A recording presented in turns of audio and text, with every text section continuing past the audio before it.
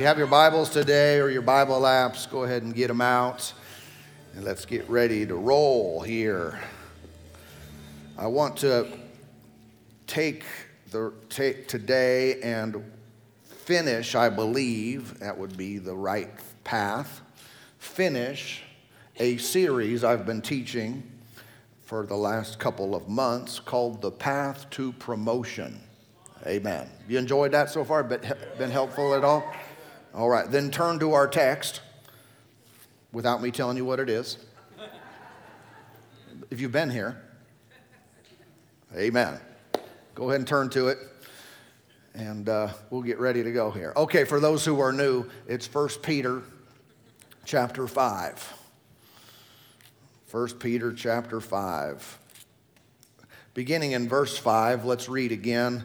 Likewise, you younger people, submit yourselves to your elders. Yes, all of you, be submissive to one another and be clothed with humility. For God resists the proud, but gives grace to the humble. Therefore, humble yourselves under the mighty hand of God, that he may exalt you in due time.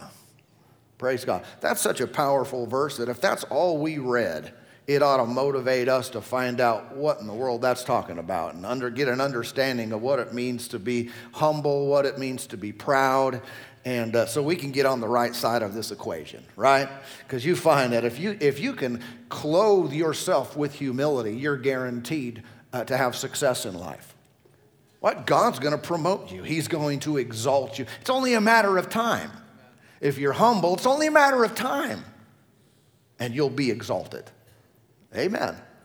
Someone said, well, I've never been exalted. Well, then you should say, thank you, Jesus, for sending this message through the pastor, so I don't have to live at such a lowly level all of my days, so I can be promoted and maximize this life. Yeah, that is what's happening, by the way. This is not a mystery. This is not just all theoretical. Woo, we're just talking about stuff that doesn't really apply. And that's church, and it's beyond our understanding. No, this is real life. If you and I will humble ourselves, he will promote us. He will exalt us in due time. Amen? So because he wants to promote us, he gives us the necessary qualifiers. He tells us how it works. In other words, he's not promoting the proud. So if I want promoted, and God wants me promoted, yet I have a proud, arrogant heart, I disqualify myself from what he wants to do. Yeah. So he gives us the information, the instruction, so that we can eliminate all promotion hindrances. Yeah? Amen. So if someone says, well, I don't really need promoted. I mean, I'm a business owner, and who's going to promote me? This is not just talking about business. This is not just talking about finances, although those things are included. It's talking about in all areas. It's talking about so many things in life that, really, what's off the table as opposed to what is on the table. What doesn't count? We can be promoted in so many different areas, and God basically wants to elevate our life. Could your life get any better? Or are you just the personification of all that God is and all that heaven resembles 24/7? If that's true about you, you're dismissed. I'm not worthy to preach to you. But if you've got any room above you in life, then let's talk, and let's get into these things a little bit more. One of the things I've noticed in studying the subject of pride and humility is that pride is often listed with a bunch of other sinful, evil behaviors. And that's one of the revelations I think we can get sometimes when we categorize and structurize, how can I say, we put a hierarchy on different sins. And some of them we say, oh yeah, bad, never am I going to do that. And then others we just kind of blow right past when we read the scriptures. And we think, that's not a big deal. But yet when the writers of the Scripture, inspired by the Holy Spirit, put them together, sometimes it should be a wake-up call, okay? One of the subjects that we do that with sometimes, I think, is covetousness. And covetousness is allowed to exist in people's hearts, even as believers, and yet we somehow ignore that. Let me just read a few verses to give you an example of what I'm talking about. 1 Corinthians 6:9, do you not know that the unrighteous will not inherit the kingdom of God? Do not be deceived. Neither fornicators, nor idolaters, nor adulterers, nor homosexuals, nor sodomites, nor thieves, nor covetous, nor drunkards, nor revilers, nor extortioners will inherit the kingdom of God. So a bunch of stuff in there, and then it jumps out at me, nor covetous. And we think, well, that's certainly not as bad as. And we name some other behavior, and so we give it a pass. Sometimes we give certain wrong things a pass in our life, not realizing how much it's costing us, okay? In 2 Timothy 3:2, it's listing some of the characteristics of the last days. It says, for men will be lovers of themselves, lovers of money, look, boasters, proud, blasphemers, disobedient to parents, unthankful, unholy, and so forth. But right in the middle, some of the worst conditions in the last days before Jesus returns. Here's one of the big problems in life is people are going to boast. What's boasting? Bragging on yourself. Not boasting in the Lord, that would be okay, or even bragging on somebody else per se. But boasting, self-exaltation, proud people. In the last days, more and more people are going to be proud. Well, if you're like me and believe that we are living in that time, I think it doesn't take too much discernment to conclude that we've got to be pretty close, when you look at biblical prophecy and so forth. But what's one of the things we should watch out for? I don't want to be tripped up and fall into pride. Pride is one of those hindrances, one of those evils that characterize the last days. So I've got to keep it out of my life. Here's another one, Romans 1, beginning in 29. Talking about those who have their minds blinded and so forth, their hearts, calloused and so forth, and they resist the blessing. Romans 1:29, being filled with all unrighteousness, sexual immorality, wickedness, covetousness, maliciousness, full of envy, murder, strife, deceit, evil-mindedness. They are whisperers, backbiters, haters of God, violent, and then proud. Boasters, inventors of evil things, disobedient to parents, undiscerning, untrustworthy, unloving, unforgiving, and unmerciful. So I know that's a lot of bad stuff to say in 1 minute, but what I see here is haters of God. I mean, most of us would say, oh, not me. I am not a hater of God. I would never go that low. Or even murder. Murder is bad. I agree. I'm not doing any murdering. Good, we agree. But look, right in the list, proud, boasters. Well, I would never murder someone, but would you boast? Well, that's not near as bad. I know, but it's in the same list. So maybe when we give ourselves a pass when it comes to pride, and we think it's not like hating God, it's not like killing someone, but yet inspired by the Lord, these things are kind of grouped together. I should reevaluate and ask myself if I'm allowing certain sinful conditions or behaviors to exist in my life when they are equally wrong compared to some other issues in Scripture. And this is often a temptation when certain behaviors are culturally accepted. See, the more the culture declines, meaning gets away from God, gets away from righteousness, we're living in that culture. And so unless we're swimming upstream, going against that current of immorality and so forth, we'll find ourselves floating with it. And with that, we start embracing behaviors or thoughts or ways of viewing ourselves and God and life. We'll view it the way the culture around us does, and therefore giving a pass to some of these things. And so, how can it be wrong when everyone else is doing it? Well, this is why we read the Bible every day, don't we? Together, we at least read a chapter 5 days a week. And if you want to go further in God, you do more. You do that to keep your mind straight so it doesn't decline with the world around us. You keep thinking the same things because God's never changing. The world is in constant flux. He's never changing, so let's stay with the certain, the sure, the unchanging Word of God. And when it comes to the subject that we're talking about, how we can be promoted, we must recognize pride and humility, where it exists, what it looks like, and never give these wrong behaviors a pass in our lives. Amen?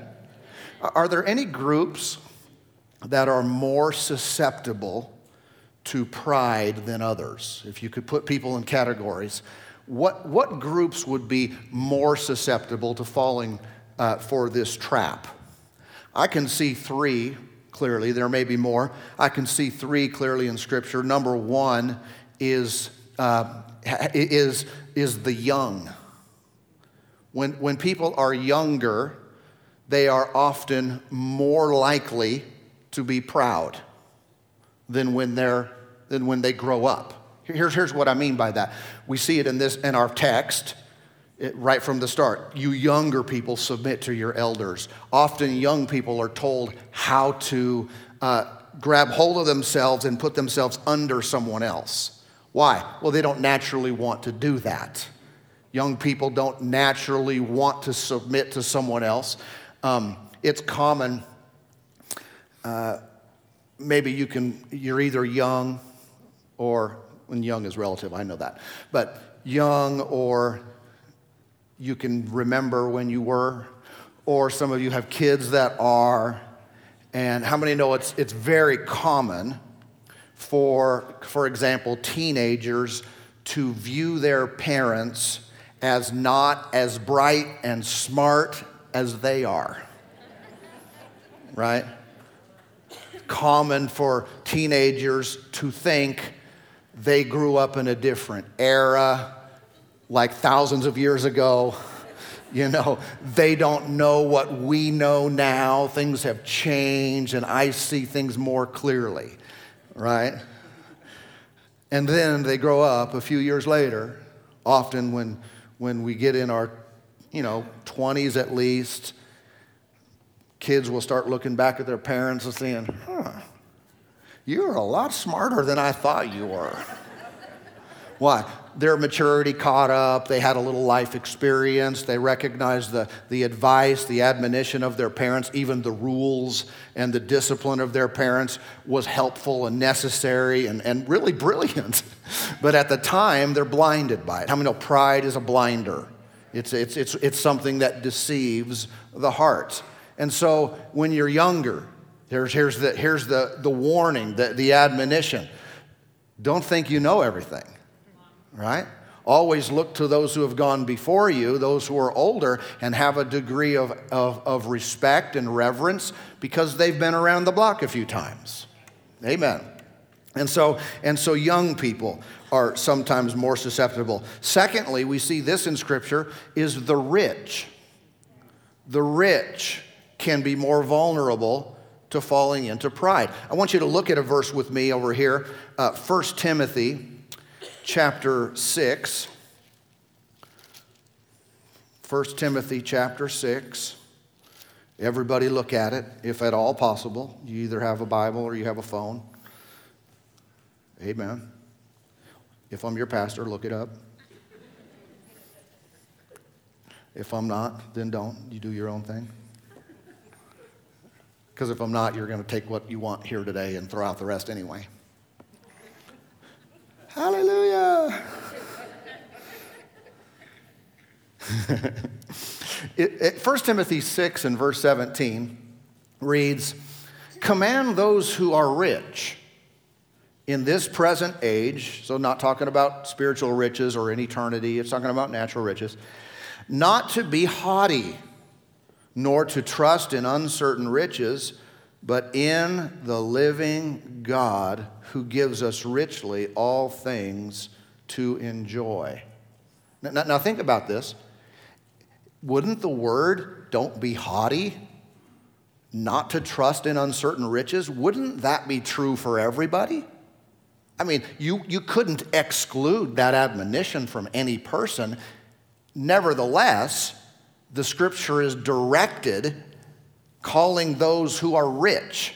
What that tells me is not that those who are not rich shouldn't abide by this rule as well, but those who are rich are going to be more susceptible or more likely to fall into the temptation of being proud. Everybody with me? Otherwise, they wouldn't be identified in particular. What's the word to the proud person, to the rich person? Don't be proud. Don't be haughty. Don't trust in it. What should you do? You should enjoy it. See, religion doesn't like that answer either. You rich people, get rid of your stuff. That's not the word of the Lord. The word is don't be haughty. Don't trust in it, but enjoy it. It's a blessing from God. You got stuff. Use it, enjoy it, be generous, help other people, but enjoy it. You got a nice car or airplane or spaceship or whatever you have.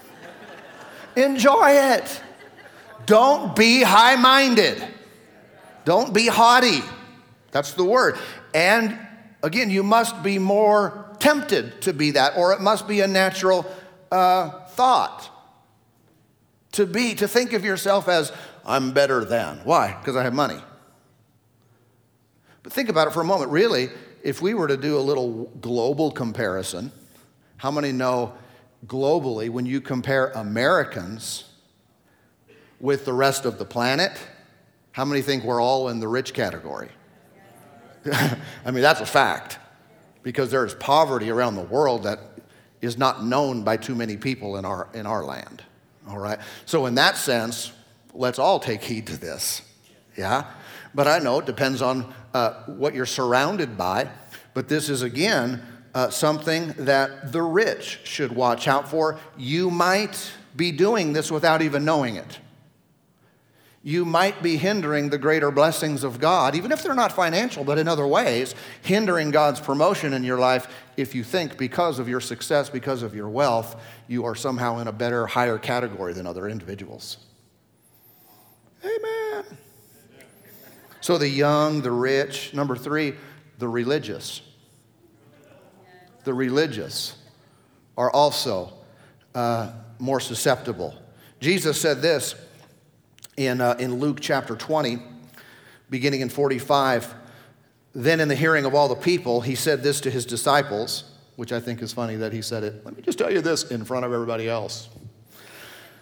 Beware of the scribes who desire to go around in long robes, love greetings in the marketplaces, the best seats in the synagogues, and the best places at feasts, who devour widows' houses and for a pretense make long prayers. These will receive greater condemnation. So Jesus specifically identified in their day the most religious people. Okay, you would say the scribes, the Pharisees. This was recounted by some of the other writers in different way, talking about their phylacteries and so forth. They would put scriptures on their clothes.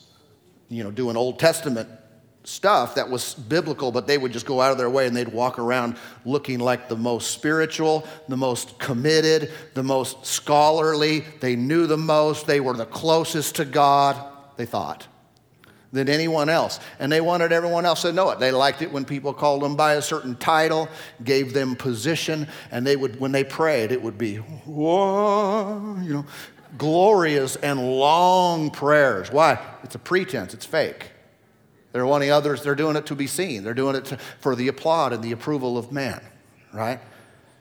It was they were the most religious of their day. Now how does that work out in our lives? Say, well, we're not religious here at all. Well, that's not true. Sometimes we like to, you hear me often say religion doesn't save you. That's 100% true. Okay, but think about it in a positive light. Do you have any religious practices, meaning habitual, things that are good. I don't mean that you're trusting in works. I don't mean that you're trusting in yourself for salvation, but you might be very disciplined in your moral standard. You might be very disciplined in your prayer life and in reading the Word and serving and giving. And that could be considered religious, not necessarily in a negative way, though. You do it habitually. You do it as a matter of commitment before God. That's positive to have high standards for your life. Everybody with me? Okay, so that's not a negative. However, when someone does have those things functioning in them and working in their life, there is a temptation to start looking down on others who don't have the same standards or disciplines that you have. I've known people who were very disciplined with their diet, and they scoff at anyone who's not. Someone who's overweight, and they're just like, if they just do this. It's like they got something working in their life. Instead of just being grateful, thankful that they look down on others. All right, people do that spiritually. Well, I'm more committed to God, and I'm in the prayer meetings, and I'm serving, and I'm giving, this amount. Fine, do all that. If that's done with a heart right before God, you're in a good place. But you probably weren't always there. You probably grew to that place. You didn't get saved and instantly no. So we've got to watch that we don't all of a sudden become the judge of everyone else who does less than us. Amen. So that the religious sometimes are susceptible. When a person's heart is lifted up, some of the behaviors we see is they often take liberty to do things that they shouldn't do. They become more than everyone else. They're lifted up in their hearts, and they start taking liberty. They become the exception. Other people do these things, but for me, I don't have to. I'm different. And I can do things that others can't do. When they were small in their own mind, they would ask permission. They would seek out the guidance of those in authority in a given situation or who are above them. But now they're past that, and so they do whatever they want to do, however and whenever they want to do it. They often feel superior to others. They're not going to tell you, I'm better than you. I'm superior. No, but they feel this way about themselves. If they'd be honest, they do. One person told me that years ago they were working in Hollywood, and they were making commercials. They were in the commercials and so forth, and getting paid a boatload of money for a very little work. And because, I just think, praise God, that's great that you can do that. But they told me that the condition of their mentality totally changed when they were doing it. He said, I would drive down the freeway and look at other people who were going to their regular jobs and just look down on them. I felt like I was better than them. I was superior to them because I'd go in here and I was something I just ka-ching in a matter of minutes, make a whole lot of money. He started looking down on everybody else, feeling superior, okay? People, when their hearts are lifted up, they often will opine about subjects that are outside of their expertise. They think their opinion is always needed.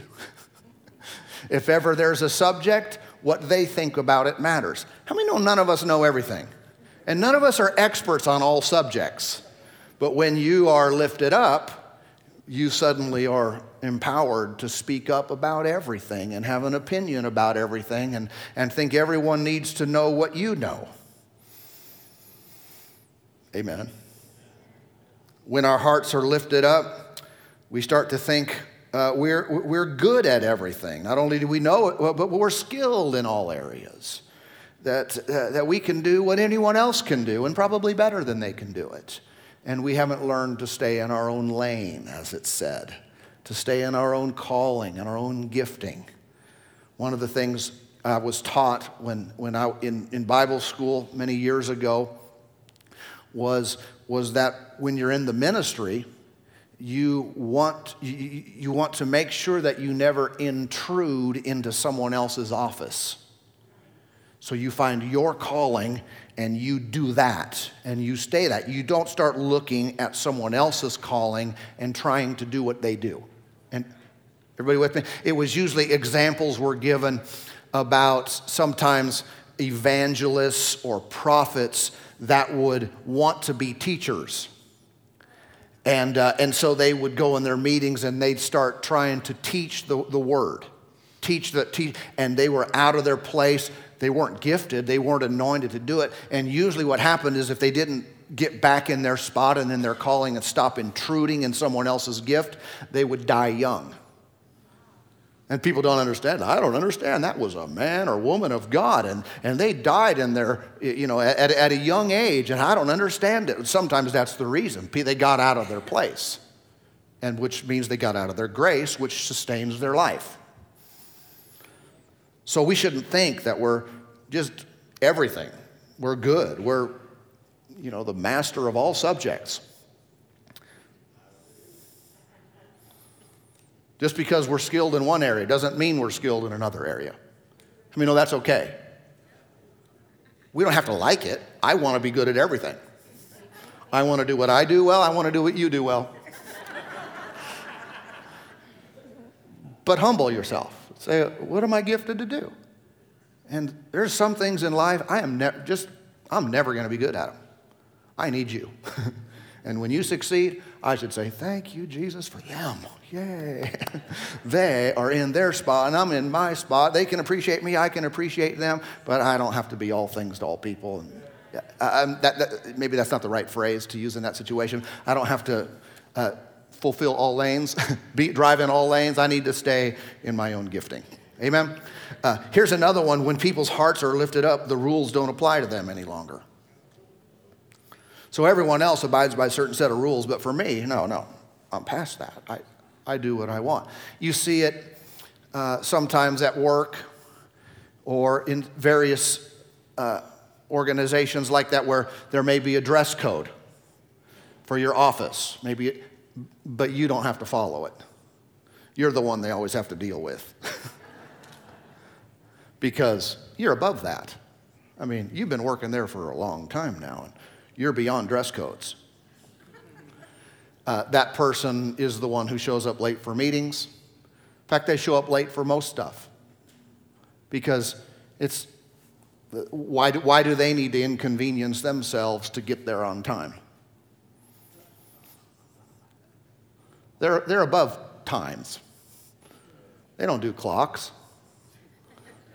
People can wait for them.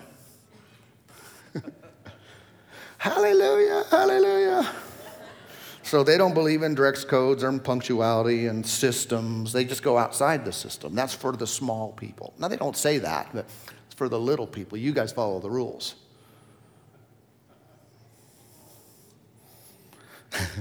When a person's heart is lifted up, whenever they get directions from superiors, they always improve those instructions. I know I was told to do this, but obviously they don't know what I know. And they change it. They just take it upon themselves to change the method, and they do it their own way. And if ever something is done, it has to be their idea too. If anyone under them ever has an idea, it's not good unless it comes from them. Because they're all that. They're the all in all. Only my ideas are inspired. Your idea, you just need to stay in your place while I occupy all the spaces. Would you turn with me to one more place today? Let me show you one more example of this. It's 2 Chronicles chapter 26. So go way left in your Bible, Old Testament, 2 Chronicles chapter 26. There's a guy here named Uzziah, King Uzziah. Let's read what happened to him. It says in verse 16, but when he was strong, his heart was lifted up. Now what should we do when we're strong? Let me say it another way. When we succeed, when we're winning, when we have success, when we have strength, money in the bank, we're healthy, things are going well for us. What should we do when things are going well? Not let your heart get lifted up, but that's the time to bow. Have you had a good week?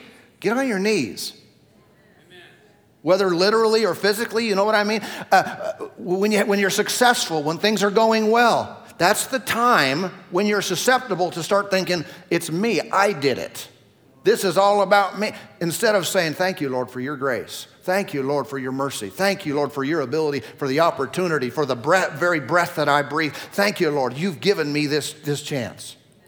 Yeah, be grateful. Then you won't be lifted up, because if you are, he was strong. His heart was lifted up to his destruction.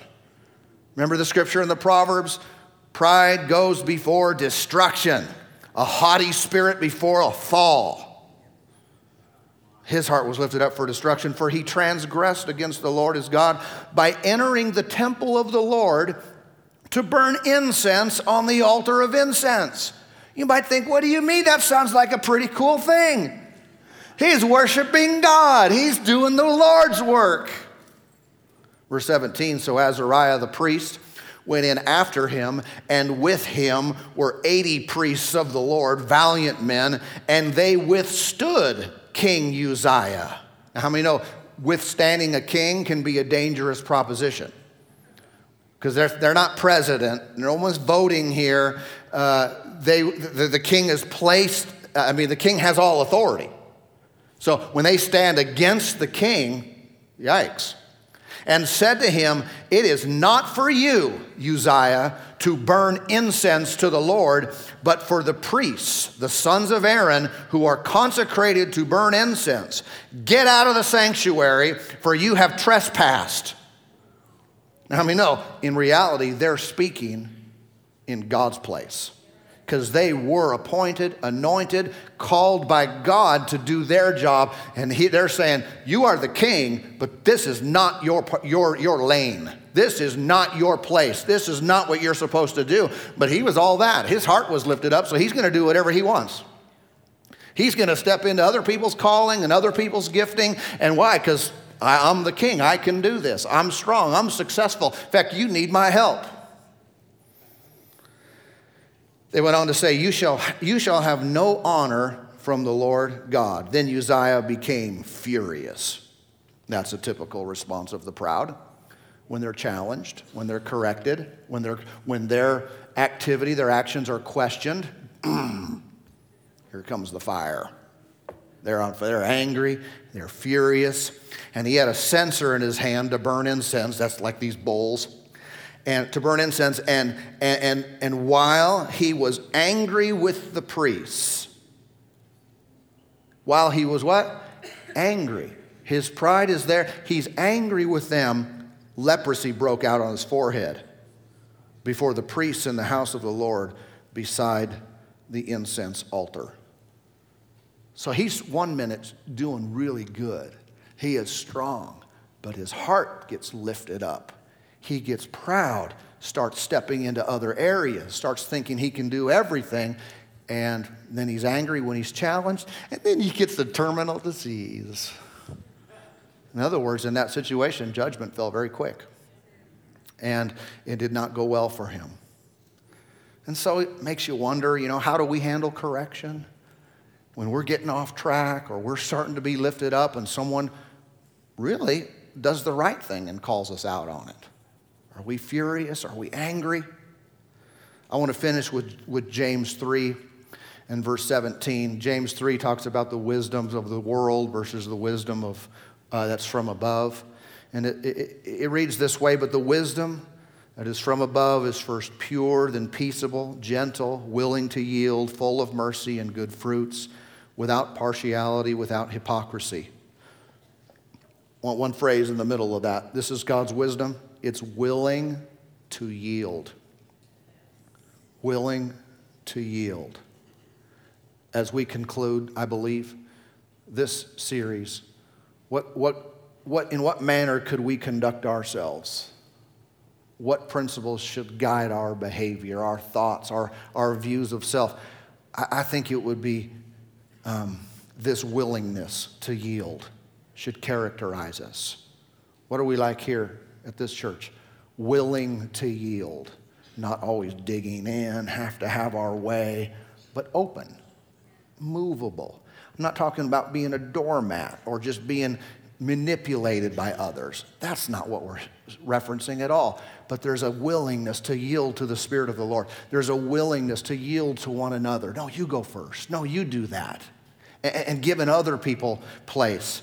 If we will learn to be sweet and gentle and be yielding and be teachable, I tell you, God can take us anywhere we need to go.